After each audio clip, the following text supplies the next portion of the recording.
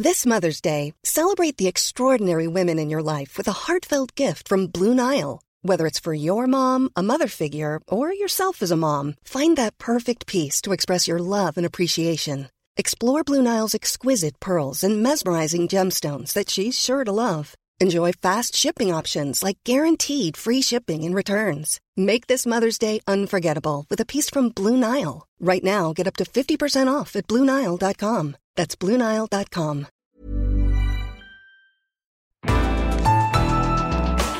A listener production.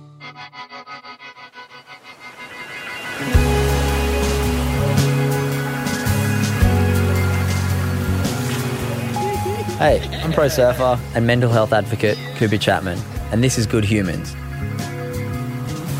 If there's one thing I've realised after starting this podcast, it's that everyone has a story to share about their challenges that can help us build our mental resilience.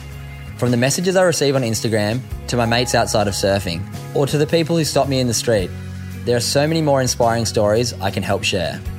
So I'm going to broaden my horizons of guests on Good Humans to be both from those in and out of the water, so we can learn together from a wider community how to be the best humans we can be.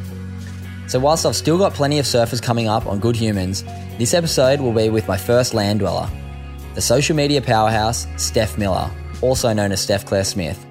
She's a co-creator of the food and health app Keep It Cleaner and an advocate for authenticity. In our chat, I learned how a bad experience in New York led her to take a stand and to create a huge online community, Keep It Cleaner, that actually supports one another, where so many other online conversations try to pull us apart. Steph, welcome to Good Humans. Oh, thank you. No, I was really happy to come on and chat. I'm really good friends with your husband, Josh, and I've met you a few times and we're good friends, but I'd like to think that I probably don't know you anywhere near as well as I know Josh. So this is a great opportunity to get to know you better, but for two, I guess, share some of the great things that you've done in your life and some of the great experience that you've had to become the beautiful person you are today. So I want to rewind back to the beginning. What was your upbringing like, and what sort of values did your family instill in you from a young age? I love talking about my growing up, like my childhood, because it was so great. I was very, very fortunate. My family, I grew up in a really supportive, loving family, got along really, really well with my older brother, Murray, and had a really good relationship with both my parents. I was always a bit of a daddy's girl growing up, just loved my dad. I loved my mum too, but I think I, like a lot of women and girls, when they go through that teenage stage, went through a bit of a rebel against my mum and thought that I knew more than her and I knew better. And I just felt like his dad, I think, had a bit more rebellish in him when he was younger. I kind of related to him a little bit more, and my mum was this just perfect human in so many ways and just was loved by everyone and was so positive all the time and, didn't really touch much alcohol and all that sort of stuff. So growing up, I was kind of like, I don't understand. But, the older I've gotten, the more I've appreciated mum and the closer we've gotten, and she's just amazing and the best mum in the world. So I think I'm really fortunate to say I had a really beautiful childhood and growing up. I grew up here in Melbourne, and I went to public schools. Both primary school and high school were both public schools. Didn't move around much. I lived in my family house for about 18 years of my life. So I grew up with a lot of the same friends, and a lot of my friends who went to my primary school went to my high school. So stayed close with a lot of them, and are still friends with a lot of them to this day, which is really special. I suppose everyone kind of asks the question of when modelling kind of came into the picture, because it really started after high school, but it was something that I was always interested in. When I was growing up, there's all these family videos of me either singing or making up a dance or just posing for the camera. And I just really loved performing in so many different ways. And I think just the older I got, the more I realised I wasn't really that good of a singer and I wasn't that great of a dancer. So I think modelling was the next best thing for me, because I still got to perform in a way. I still got to be on that side of the camera. But yeah, I don't know. I just always felt really comfortable in my own skin. And I think some values that that really came from my parents. I mean, they supported us in anything we wanted to try, any sport or dancing or anything that we wanted to try. They supported us through it. And they just kind of instilled in us, like, even towards the end of high school when it came to studying, like, obviously study hard and try your best, but you know, don't feel the pressure to need to do anything outside of your comfort zone, or not in a way that, like, wouldn't challenge you, but, like, just do what you enjoy and what you want to do. Don't feel like you have to do anything to, you know, prove to us anything other than, you know, that you just, I don't know. I think they just knew that Murray and I were both very, like, creative, sporty people. I was not very academic, and so a lot of my VC subjects were very, like, artsy or health and fitness related. And so, yeah, I wasn't ever really going to get an amazing, incredible ATAR or enter score, because literally every single one of my subjects that I was doing, I was getting marked down. And I really hate how the system works. I think it's so stupid. It's so backwards. Isn't it? It doesn't make any sense. But, like, it didn't really matter because I didn't need a high score for the stuff that I was thinking of. I mean, outside of modelling, I wanted to be either, like, a PE teacher or, you know, go down one of those kind of paths. And I didn't mind, you know, going to TAFE or, like, doing it a different way. And it just wasn't something that stressed me out too much. And I just loved that my parents were really okay with that. And because I had a lot of friends who, you know, got a lot of pressure from their parents, particularly in the high school that I went to, there was quite a lot of pressure around, like, you know, what subjects you chose and what your ATAR was at the end and what you were going to go into, which was funny because, I mean, I'm glad my parents were as supportive as they were because, you know, not all of my peers were as supportive of me. Like a lot of people, when I would say that I was considering, you know, having a gap year and doing modelling, thought it was a bit of a joke and would kind of tell me that I was going to need a backup and that I should probably focus on something else and that it's not going to last long or it's not a real job and all this sort of stuff. So, yeah, I think without the support of my family, I probably wouldn't have chased that dream and I wouldn't be where I am today. So, yeah, it's so awesome. It sounds like having that your family is like almost like a safety net, letting you go and do what you want, gave you the opportunity to take what you'd call almost risks to go and chase like these big goals and these things that you've done. And I've listened to a few of your other podcasts with other people doing a bit of research, and it just sounds like you've always had this attitude of like, you know what, I'm just going to do it and see what happens. And it's such a great way to live because it's something, one thing that I really try and live by is the act of confidence comes before the feeling of confidence. And it's so true. And looking at all of your accolades and all of the things that you've achieved, it seems like you've always just gone in with like, you know what, if I give it my best shot, like what's the worst that can happen? Oh, I love that. That's really nice. It is something I think, you know, when people kind of ask you like, what do you most value in yourself, or is there a particular trait that you really love about yourself? I think over the years I've come to realize that my confidence is something that I do truly love and that I'm really proud of. And that I hope I never lose again because there was a stage where I did. But I think it's just something, yeah, again, it was my dad is an overly confident, loud, bubbly person and a bit weird in his own way. And I just grew up looking up to that and thinking that was the coolest thing ever. So I just try to be that person that's just completely and utterly myself. Yeah, that's so awesome, the way that you seem to know exactly who you are, but it wasn't always like that. You touched on it briefly a second ago that the confidence wasn't always there.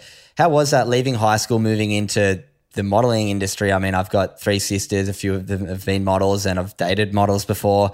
Man, it's cutthroat out there. How was that transition for you? Yeah, it was interesting because at the start, you know, I came out of high school super confident and like really excited to get into it. And I mean, I wasn't really expecting anything, but once I got signed with, you know, the agency that was my top choice, really, that was like already, you know, a boost in my confidence. Like, great, this is awesome. They have faith in me. And then the best part was I picked a few, sorry, I didn't pick a few. I got picked up by a few different brands that then became really regular clients. And I didn't know it at the time, but that was really lucky as a model to kind of be working like 3 days a week from the get-go. And, you know, I just kind of thought that was normal what happened. And it wasn't until I started talking and working with other models that were like, oh yeah, it's been a great month. I've probably had like 3 jobs. And I was like, oh shit, this is great. And it was really just those regular kind of online jobs for a while. But then I started to, you know, do a few campaigns and everything got really exciting and I just really fell in love with it. But I suppose where my confidence dropped was not in that year. It was a couple of years later when I was 20.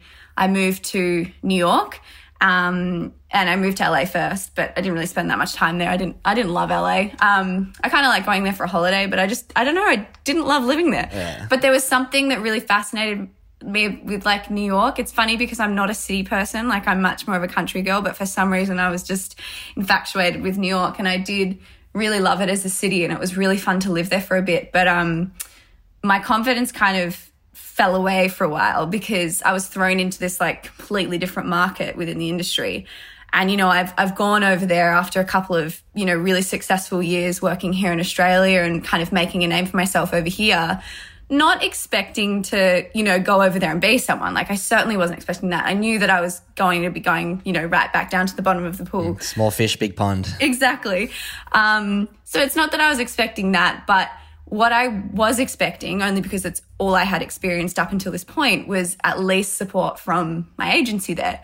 And I didn't get that. They were very forward and blunt and basically like, you know, in many different ways and words and indirectly and directly, told me that I wasn't the right measurements. They started measuring me like 2 times a week. They wouldn't send me to any castings at the start. And when I asked why, it was because that I wasn't the size that was right for them to, like they didn't want me to represent them as an agency. And I was like, oh, okay, righto. But I was so excited to be there that I really wanted to impress them. And I really wanted to kind of prove to them that I could do what they were asking and, you know, I could make these changes. And I fell into this really unhealthy relationship with food and exercise and just got a little bit obsessive and, you know, picked up on some really unhealthy habits. And during that time, my confidence in myself dropped so much because I'd never been more insecure in my life. Like, you know, so far I'd been working with clients and an agency that liked me for me and that, you know, rarely put the pressure on me for my size or anything like that. And Australia is a very different industry. You know, I mean, the whole industry as a whole definitely needs some work still, but it was a little bit more forward thinking than America at the time, or at least my agency at the time. And I think they were just trying to fit me into a mold that wasn't suited to me. You know, I think they kind of thought that they could push me to be this like high fashion model over there. And that's just not what I was interested in doing. I'm a very commercial look and that's the kind of work that I love doing. But yeah, they just wanted me to lose more weight basically. And when I was losing weight, it was weird because like, although that was my goal and something that I thought would like make me really happy because it was going to make them happy and then I could get a job and I could go to a casting, like the skinnier I got and the more they kind of like got impressed but still asked for more, it just got to this point where I was like, what? Yeah. How do I keep you guys happy? Yeah. And I noticed that like suddenly when I was going to castings and they finally did take me to castings, not only would I get changed like 20 times before I left the house because I felt like nothing looked good on me or I didn't look skinny enough in anything, then I'd get to the casting and I'd just be like, well, what the hell am I doing here? Like I just compare myself to everyone else there. And it was just this, I just has never been that insecure in my life. Like it was so weird for me, but it was a pretty shitty year, to be honest, in my mental health. But it was something that I needed to go through. I think I've grown so much from that point. And I think that's the really tough thing about those kind of journeys you go on with mental health. And I mean, anyone that's been through either an eating disorder or even just a bad relationship with food and exercise and with your own body image, as much as it sucks at the time, I think you grow so much as a person through going through something like that. So it's funny because it was such a shitty time, I still don't regret going there and I still don't regret, you know, doing everything that I did because, yeah, it's really kind of formed me to be who I am today. But it's certainly made me realize that, yeah, once I did get my confidence back, I didn't ever want to let go of it again. Yeah, it's so amazing that almost the goals and pressure and ambitions that we set ourselves to achieve something that we think is going to make us happy. I feel like we're so like sold a lie almost in school and in all of our industries almost, that you have to be something that you're not to please other people. It's such a backwards way we have society. And that's why like I'm so proud that I've got my own business and I can like do my own thing now. And I see that I'm so inspired by watching you and Josh with Soda and then Keep It Clean is obviously such an amazing thing. And we'll get to that a little bit later. But was there a point when you're in New York where you're like, you know what? Screw this. Like, this is not who I am. This is not what I stand for. It's time for a change. Was there a defining moment? Yeah, I think I can think of a few. So one moment was when I was in a group class, in a gym class, and suddenly like the class was about to start and like 3 Victoria's Secret Angels walked in, and I was like, I knew that they kind of trained there, but I'd never done a class with them. And I was kind of gobsmacked. Like I was like, oh my God. At the time, they were like my everything. You know, I was just so starstruck by these gorgeous women who just walked in. And this was at the point where I was, you know, really insecure in myself. And I just couldn't stop comparing myself to them. And then I noticed that one of them in particular, who was so tiny, was like looking at herself in the mirror. And I think it was around Fashion Week. So I think there's like this added pressure around Fashion Week where they all just need to be their like tiniest, basically. And she was just continuously picking on herself. Like she was pointing out things she hated or like, you know, just literally being so mean to herself in the mirror. And it kind of just hit me. And I was like, oh my God, like even people like that who, you know, are really successful and are like Victoria's Secret Angels, you know, they're put on this like pedestal or whatever, have all these insecurities and they can't even be kind to themselves and everything. Like, and it kind of just made me realize like I've been losing all this weight, you know, thinking that I was going to get to a certain measurement and I was going to be happy. And it kind of just made me realize I'm not going to get there. Like, that's not going to make me happy. And I just haven't been happy since I've been here. Like, so that was a pretty big moment. And then there was another, it's funny because it wasn't actually that long ago. I started looking back at old emails between me and my agent from years ago over there. And there was this change in my, like, again, I think my confidence started to come back a bit because, you know, the way that they used to email me so directly about losing weight, you know, I used to be so like, yeah, of course, like, oh, I totally understand, or like, you know, I might not come in. Yeah, and I was like, oh, I might not come in for Digis today. I'm a little bit bloated, like maybe like tomorrow, or like, you know, just the way I was talking to them was so, I don't know. But then suddenly, like I noticed a little bit further on, I kind of started to stand up for myself and I started to have this like energy that I was like, well, okay, when I was in LA, I was working for a few commercial brands over in LA that were, you know, flying me to Seattle or, you know, different parts of America. And they loved me and they never had a problem with my measurements. Like, can we get in contact with them? Can you push me for those jobs at least? Like, I need to work. This is ridiculous. Like, I'm not working. And then I even started saying like, and look, if my measurements aren't right, like, can you push me for beauty? Can you push me for hair? Like, just anything. Let these people meet me. Let me have a conversation with them and they'll fall in love with me. You don't need to send them in numbers on a piece of paper for them to book me. I know. And so it was really interesting to kind of see that. And I did start to bite back a bit. Like, and I noticed they really started to shut down from there. Like, they really just started to like not speak to me. And that's when I kind of went back to my mother agent and I was like, okay, this is what's been going on and I'm really unhappy. But I was kind of stuck at that point and I needed his advice because I'd done my visa through them. Like, they were my sponsors. So, but he was like, not a problem. Like, we'll work this out. We'll get you out of it. And I think we ended up switching my visa over to my LA agency anyway, and it all worked out fine. And I left that agency, took a bit of a break, but stayed in New York, just had a bit of fun. Found another agency and my confidence was definitely back up by now. Like, I literally walked into that agency and I was like, cool. So I've actually been here all year. I haven't really worked at all. I haven't barely seen any of the clients that I came here to see. See you later. Yeah. And I was like, look, I love my life at home. I'm so happy to go back to Australia. I just want to say before like anything, you know, I had a lot of trouble with the last agency here. They were really trying to make me lose weight, and I just need to know that my measurements that I'm at are fine before we like talk any further, because I can't like do that again. And they were just like, oh my God, no, fine, you're totally fine. And they kind of made me feel a lot more comfortable in that that's not the kind of work we'd push you for. And we're totally just happy to have you as you are. And so yeah, it was really nice. I think once I started to kind of speak up for myself and be a little bit more confident, I was able to kind of get somewhere. But then again, by that point, I was just ready to come home. So I kind of signed with them, and I think I only stayed there for an extra month, and then I went home. back to God's country. Yeah. It's like, America, you're fine.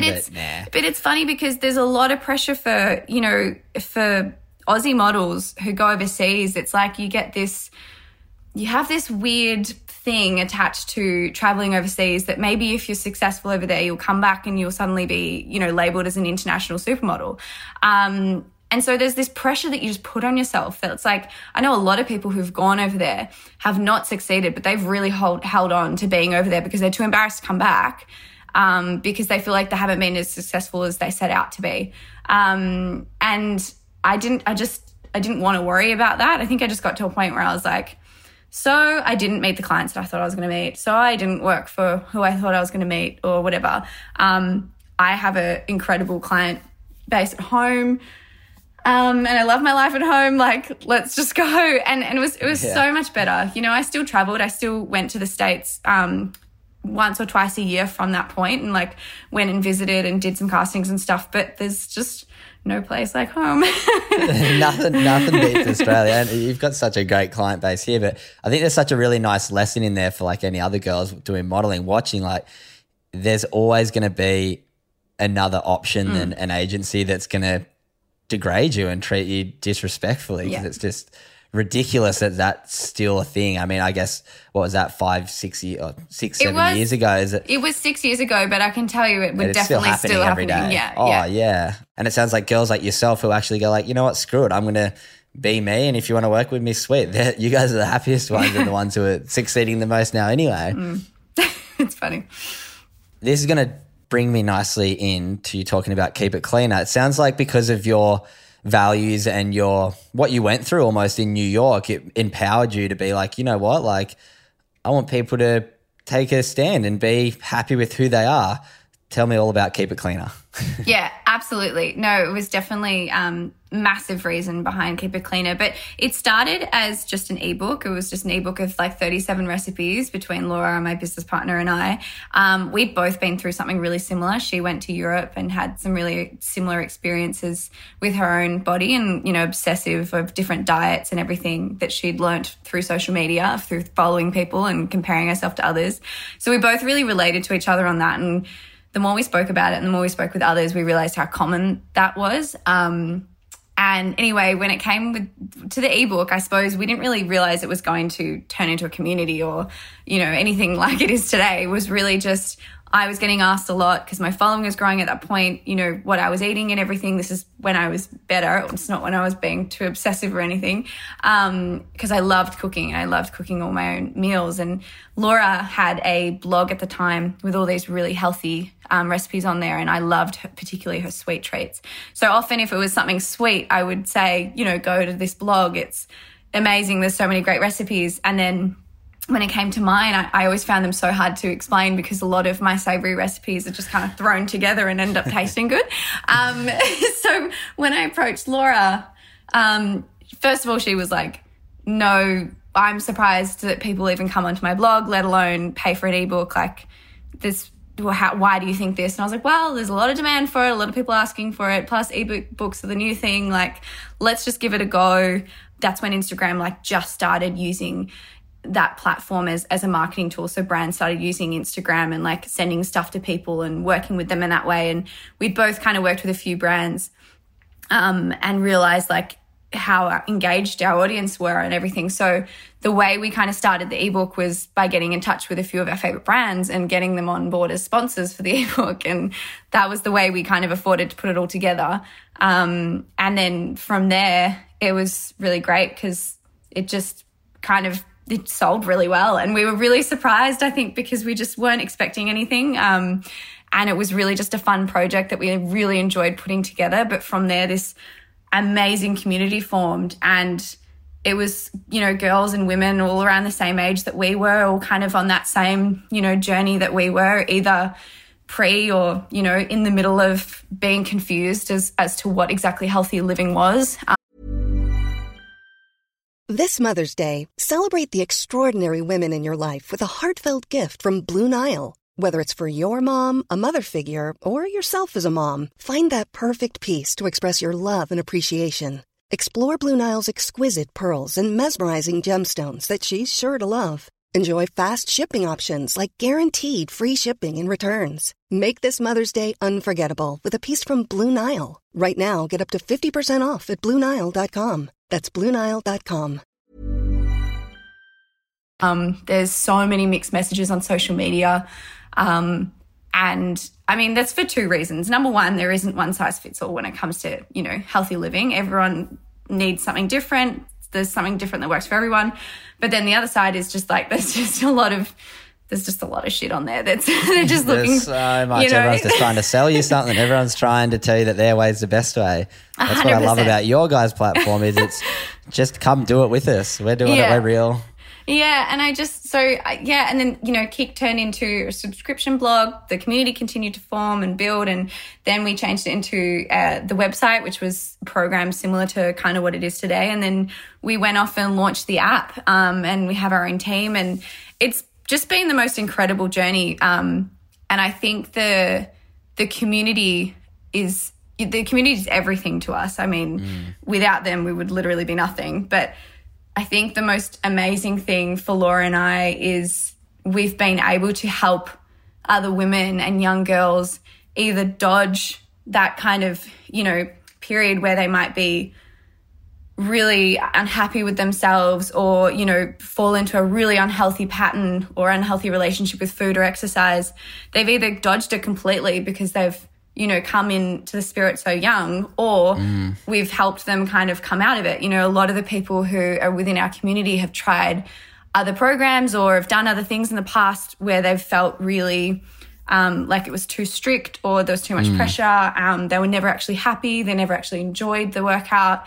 I think that's what we love so much about our community is it's like, I love being a part of it, but they don't really need us anymore. You know, they just kind of are all in there together, encouraging each other and motivating each other. And if any of them are ever feeling down and out, like there's about 40,000 in the Facebook community, and wow, 80% of them are like super active every day. So it's the most engaged community, and it's so beautiful to just kind of scroll through and see how much they've all just really embraced like Kick's way. It's like, it's really crazy, but it's so beautiful. Yeah. And it's definitely the most rewarding part about what we do is just knowing that we're helping people kind of, I don't know, enjoy living healthy. How important is it for you on social media to be authentic, sharing unedited photos and sharing those bad days? I love watching you cry on Instagram every now and then. It makes me feel like, oh, you know what? Far out. We all have bad days, don't we? But how important is it to you knowing that your following is largely young, influential, or like young girls who are easily influenced, and making sure that you have that responsibility to show those girls that raw, unedited version of you when you could very easily be like the other 95% of Instagram influencers and model, not in a bad way, because it's very hard to be vulnerable and to share. It takes a lot of courage to do that. Totally. Yeah, how important is that to you? It's so important to us. I mean, a lot of that has to do with, you know, making sure that Laura and I, our individual brands, continue to align with Keep It Cleaner as a message and a brand and stick with those values. But it's also because it ties in so nicely to how we actually are as people. It's not really like either of us to be, you know, 100% aesthetically pleasing at all times. We're both a bit weird. We're both a bit, Laura's definitely clumsier than I am, but, you know, there's just weird quirks about us both. And, we're both normal girls at the end of the day that, you know, have just, we're working on something incredible and it's been amazing. But at the end of the day, we were just two girls from Melbourne had very normal lives. And so I think for us, it's just been really important to really stick to our roots and stay quite humble. And for me, sharing the rawer stuff, I think that was only nerve-wracking in the beginning because it was kind of really new and no one really was doing it. And I think the first time I really did that was when I opened up about, my binge eating and my time in New York and that really unhealthy pattern that I think it was a YouTube video, probably 4 years ago now that I put on YouTube. And I was so nervous to post it because I hadn't really been that raw and honest about that in my life. And I was nervous because, I was still working with a lot of clients and obviously I was still modeling full time at the time. And I was like, what's this going to do? Is my agency going to, I didn't say anything bad about my mother agency, of course, but what's going to happen here? But the response I got from being so raw and honest was just so rewarding because so many girls and women approached me and said, it's just crazy to think that, I look up to you. I honestly think your life is perfect and I think you're perfect and I enjoy watching your stories and stuff so much. But I often fall into a trap of comparing myself to you, and to hear that you've been through this or, you're going through what I'm going through right now and all that sort of stuff. It was really special for them. And I think it just meant a lot to them because they realized that they weren't alone. And I think for me, that was really important, that no one ever feels alone when they're going through something like that. Because it's obviously terribly sad how common, mental illnesses and eating disorders and all that sort of stuff is. But the truth of the matter is it's very common. And it's very likely that whether you're male or female, you're going to hit something at some point in your life. And it's a lot more helpful knowing that it happens to more people than just you, and having someone to talk to about it. And I think our community just became that space where people could be so open and honest and raw. It might have started with, Laura and I being that way, but they all just kind of, as I said, we don't always have to be in there anymore, and they just kind of continue to do so. Yeah. And it's so awesome looking at your social media whenever you get, I was reading an article the other day on, I can't remember what it was on, about you down the beach in Melbourne with a mask on and people being like, "Rah." And I was like, but the cool thing is your whole little fan base, big fan base, and great people around you. You got so many people that go into bat for you and be like, what do you if you don't even need to look at trolls anymore because you've got your whole little army fighting back for you. It's beautiful. It's funny because the way that trolls work for me has really changed over time as well. When I was younger and, was just modeling and I was kind of going through that stage of being super insecure in myself and everything, I had a lot of pressure and I really just based my whole value of myself on the way I looked and my appearance. And so trolls affected me in a way that if someone ever commented negatively on my appearance or anything like that, that really bothered me or really pulled in the wrong heartstrings and all that sort of stuff. Whereas now I literally could not care less what anyone was to say about me physically. But at the same time, as sure as I am in myself and as sure as I am that I'm always trying to do the right thing, and that's what I try and remind myself whenever a troll does come up. The things that affect me now is when they judge, my belief in something or, an action that I've done or anything like that. That's where it gets tough, but you just can't please everyone. How do you transition to that? Because there's so many, it doesn't matter if you've got a mega following or a couple hundred followers. The bullying with young girls, and I think just in high school in general nowadays, I feel like back in when we're at school, you'd finish school and you'd go home, you'd get a break from, I guess, that bullying aspect of things. What sort of advice would you have for young people now who do have those friends who will send funny messages bickering behind their back about their appearance and stuff? How do you become so sure of yourself that it doesn't affect you? Yeah, look, it's I really feel for, kids in school these days because, as you said, when we went home, the worst we had was, I think even with MySpace, you MSN. Might have, and MSN, but you might have had a friend that was a bit upset that they weren't in your top 10 on MySpace, but that was pretty much it. That hurt though. Yeah.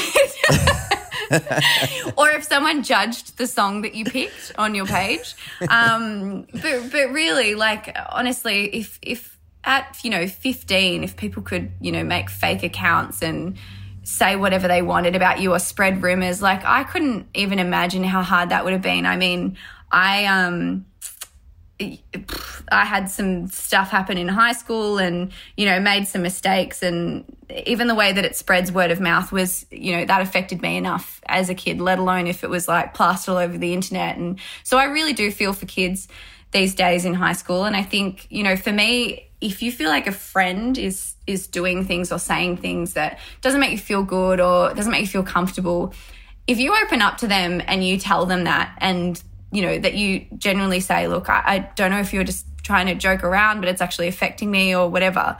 If they don't respect that and they continue to do so, or they laugh at you for bringing it up, you know, maybe consider finding a new friend. Maybe I feel like, you know, we're getting to this point in life where I'm hoping that like people just need to realize that you don't need to surround yourself with people that don't make you feel good. And that it's not just, you know, I mean, in high school, it's hard because you put in classes with people and, you know, you kind of have to be surrounded by certain people. And it's a lot easier when you leave school. You can kind of really choose your friendship groups and everything like that. But it's still the same thing. If you've got friends at high school that are making fun of you, and when you open up to them, they're not respecting that, then just don't call them your friend anymore. Like, you know, try and find someone else. Yeah, so often it's a projection of their insecurities anyway. Like 90% of the time it is. And that's where... And I think you've got such a great vision with perspective of other people. And I've listened to a lot of your stuff and seen the way that you treat your kid community. Like, everybody has a different story. And like, I guess like the way that I try and look at things is, if like the age old, like if you don't have something nice to say, don't say it at all. But you just never know what somebody's going through. The more and more I podcast and the more I read, I understand how different everybody's lives are. And we just have to respect that and try and be empathetic towards every situation. Oh, 100%. And I love what you just said then, because that was one of the values like mum definitely taught us, you know, as growing up. Like, you know, if you don't have anything nice to say, don't say anything at all, and treat people how you wish to be treated, all of that sort of stuff. Because I think even like, you know, there's celebrities or politicians or there's people out there who I completely disagree with or that I have an opinion on. But if it's not a positive one, like I just don't feel the need to share it. I don't know. I'm just like, I'll just keep this to myself. Like I really don't need to publicly shame this person for, I don't know, spelling something wrong and looking like a bit of an idiot, or like, I don't know, wearing the wrong thing. Like I don't see the point in that. Like, obviously everyone is entitled to their own opinion for sure. And I totally agree that I suppose politics is a bad example, because a lot of people need a voice. You know, that kind of opinion is really important. So, but, you know, when it's just like, kind of picking on someone, I've never understood it, because, and I don't know, maybe it's because I've experienced it myself and thought of it that way, but I don't know, I feel like it's just so high school. And so to see adults doing it, it's just so petty, I think. It doesn't make that much sense to me. That's why my whole kind of business ethos is kindness. Like, kindness and gratitude is going to get you everywhere. If you're kind to everyone, like, if they're trying to be mean back to you and you're just kind to them, all you can do is be your best version of yourself in situations. And I think, like, I mean, the important thing to state there, I mean, as I said, like, it's very high school. And the reason I say that is, like, I mean, I'd always say that I've been a really empathetic and nice person my whole entire life, but I also fell into the trap of, like, you know, bitchiness and, you know, being a bit rude and mean, you know, in high school, and like surrounding myself with the wrong people and kind of like, you know, being a bit of a sheep in that way. I think we all go through that point, but as long as you can kind of learn from those mistakes, and I think any time that I was that way, I would feel so guilty and feel so terrible about it that I just couldn't imagine still being that way as an adult. I don't get it. Yeah, it's one of those things. I feel like it just comes back to values. I feel like even when I was in school and I did do those things that might have been classified as a little bit of bullying or disrespectful, I almost knew I was doing it and felt bad subconsciously. And that's where my whole business turned into. I was like, you know what, like, it's pretty easy to be a good human. Well, it's actually hard to be a good human, but if we can constantly try and do little things daily, then it's not that hard. And it's just having that accountability and that reflective, I guess, value within you to realize, like, we all know what doing good and bad is, and it's just trying to instill those values from a younger age, I believe. Yeah. Another question. Have you seen The Social Dilemma? I have seen it. I have. All right, this is kind of a little quote that I've used a little bit with the Good Human Factory. It's like, we live in a world that's so connected now, yet more people feel disconnected than ever. What's your take on that? Yeah, I mean, it's so true. I think especially, working and relying on things like social media and tech in business, I think for a long time I was very much, just fully invested and attached to my phone for like every minute of the day. And it's funny when I watch The Social Dilemma, I think particularly in this time during COVID, I mean, everyone in Melbourne needs to give themselves a pat on the back and definitely a break when it comes to, looking at how much screen time we've done. I'm sure we've done more than anyone, and that's okay because there's literally nothing else to do. But I think, putting COVID aside, I actually did come to a point in COVID where I was like, okay, that's it. I'm sick of being on Netflix. I'm sick of scrolling and looking at other people's lives on Instagram. I'm sick of this and that. Like, I just need to do something else. And then I watched Social Dilemma, and there were so many parts of it that I totally knew and I was totally aware of, but it was like the best kind of reminder, I think. And I instantly, like, as soon as it finished, I like set, all these locks on my phone. So at like 8 p.m, all my apps, except for my communication ones like text and stuff, lock. And then like Instagram, after an hour it locks, and I only really allow myself to go, that extra 15 minutes if I've got something that I need to post for work, or like, there's something I forgot about or I need to check out, of course. But it's already helped me so much, and it's made me realize how much I was using my phone in such an unnecessary way. Like, I really liked when they were talking about, getting social media back to the point of it just being a tool and not being something that we just kind of automatically went on for the littlest notification. It's like, yeah, maybe turn your notifications off, and then you'll actually just go to it when you need to do something, or when you really want to check out a friend's photo or something like that, not just because so-and-so has commented on it and then you get stuck there like scrolling for 15 minutes, Yeah, it's a weird one. That's where actually it's funny. When I got an Apple Watch, I was like, oh, it's going to be worse getting I actually find by getting the notification on my wrist, it makes me go, oh, that one doesn't matter that much. I won't get it. As soon as you open your phone, it's like scroll. It's, not again. It got me.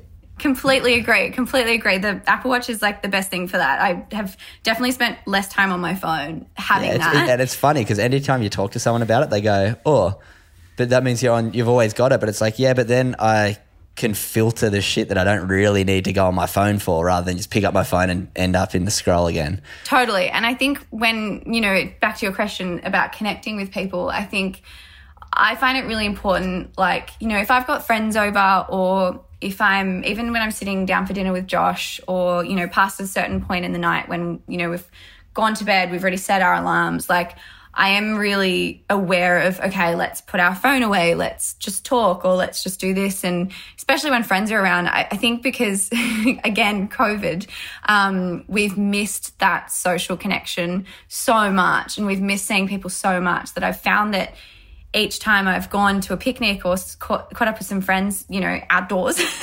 I haven't touched my phone the entire time. And I kind of get home and I'm like, oh, that was just so amazing to actually just sit and talk to someone and not feel like, I don't know, I have to scroll while I'm doing so. Just be present. You're there. You're right where your feet are. That's all that matters, huh? Yeah. So I think it's a really great point. And, I hope that, because I think the most important thing is, our generation needs to be a really good role model, I suppose, for the younger generations. We're going to get very close to the end of this conversation, but it's obviously been a very difficult year for you guys, and you touched on obviously taking social media and phone time, bringing it down. Is that something that you focused on for your own, I guess, self-care is such a big topic right now, and you're a big advocate for self-care. What kind of things have you been doing over lockdown and 2020, because it's been a very difficult year for you guys down there? And what sort of things have you been doing, and what have you learned about yourself in these interesting sort of times this year?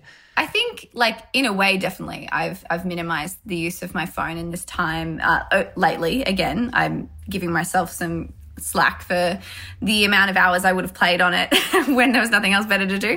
But now that I can kind of see normality slowly coming back into life, I'm trying to implement all these really good habits now, so that, they carry over. But I think when times were really tough in COVID, I mean, connecting with friends and family, whilst it had to be virtual, it was still really important to me to do and to just check in on anyone and everyone. You know, there was points where I was at my lowest mentally and felt really unhappy, and then a girlfriend or even Josh just happened to ask me how I was, like right at the right time, and I was like, okay, this is great. So I think, you know, when you see how much that helps, you know, you out, you just want to help others and make sure everyone else is okay as well. So definitely connecting with others. I obviously can't wait to do that more in person. And I think one thing I've learned about myself in this time is how much I appreciate taking things slow. I think we had such a hustle and bustle and really, really fast paced life. I mean, we still do with running 2 businesses. Like that's going to happen, like when you run a business, obviously. But at the same time, like we were, you know, I was interstate at least once a week almost. We were traveling all the time, and I do miss travel, so I'm not saying it as a negative thing. But like we would just go all the time. Like I was in traffic every morning, traffic every night. You know, I just felt like there was not a moment to breathe, but I thought that I really enjoyed that. And then at the very start of lockdown, I started to sleep in a little bit, or like go for a walk in the morning and not feel like I had to stick to like a certain schedule in the morning. And it felt really freeing, and I really enjoyed it. And the more over this time, this long year that will never end, I feel like I've learned that it's something that I really want to carry over, that I don't need to say yes to everything, that, you know, as much as I'm excited to do a lot of those things again, at the same time, I'm definitely going to make more time for downtime. I'm definitely going to put more time aside just to be by myself, because it's been very hard and challenging, but rewarding to like sit in your own thoughts and just be by yourself and yeah, kind of learn those things about yourself. So I just want to be able to continue that when stuff goes back to normal. I want to talk about it real quickly because Soda Shades is my favourite sunglasses brand, and I want to give it a little plug in the podcast. How fun's it been running a business with your husband and 2 great people like G and Lukey? It's so awesome. Like, it's such a fun brand to work on, not just because of all the cool stuff we get up to, but as you said, like working with your best mates and your husband, it's just so rewarding in so many ways. We have a really great working balance. Like we all have very, very different strengths. And now we've got this incredible team that we work with as well that we're so incredibly proud of. And it's just amazing. Like it's growing so much, and there's so much on the horizon that we can't wait to share with everyone. That's really exciting. And, you know, it's been hard for Josh and I this year being in Melbourne, and everyone else is kind of in Sydney or Gold Coast, which is actually obviously a very good thing because we've been able to continue to do what we do in other ways. But it has been really hard not being able to be a part of that, other than in the back end, you know, like we'll be a part of the discussion and the conceptualization, I suppose, of certain shoots or events and stuff, but not being actually to physically be there has been really hard for the both of us. But, you know, that's not going to be forever. We just keep reminding ourselves of that. But yeah, thank you for saying that. I mean, about the brand, it's, we're really proud of it and proud of what's to come as well. Yeah. And the thing I love about Soda Shades and what I love about yourself and Josh is you've created a sunglass brand that still has high quality sunglasses, polarized sunglasses. So you're making good quality stuff, but you put it at a price point so people can afford it. And I think that's what Keep It Cleaner and Soda do so well. It's all about inclusion and trying to let everybody have the opportunity to be wearing cool stuff, be included in cool communities, and not have to be privileged to be included in it. So props to you guys. It's so beautiful to see that. Thank you. I'm going to finish with my one last question that I ask all of my guests. What does being a good human mean to Steph Miller? This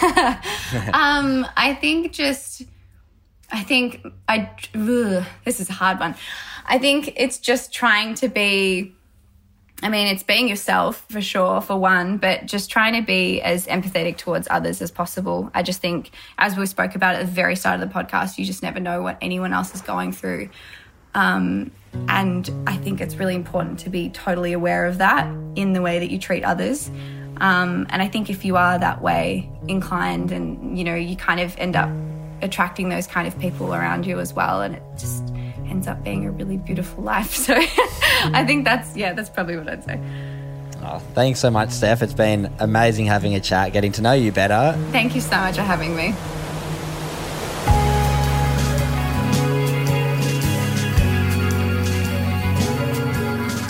Good Humans was presented by me, Cooper Chapman.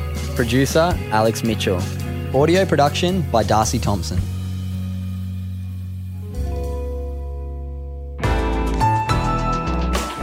Listener. Planning for your next trip? Elevate your travel style with Quince. Quince has all the jet-setting essentials you'll want for your next getaway, like European linen, premium luggage options, buttery soft Italian leather bags, and so much more. And is all priced at 50 to 80% less than similar brands. Plus, Quince only works with factories that use safe and ethical manufacturing practices. Pack your bags with high-quality essentials you'll be wearing for vacations to come with Quince. Go to quince.com/pack for free shipping and 365-day returns.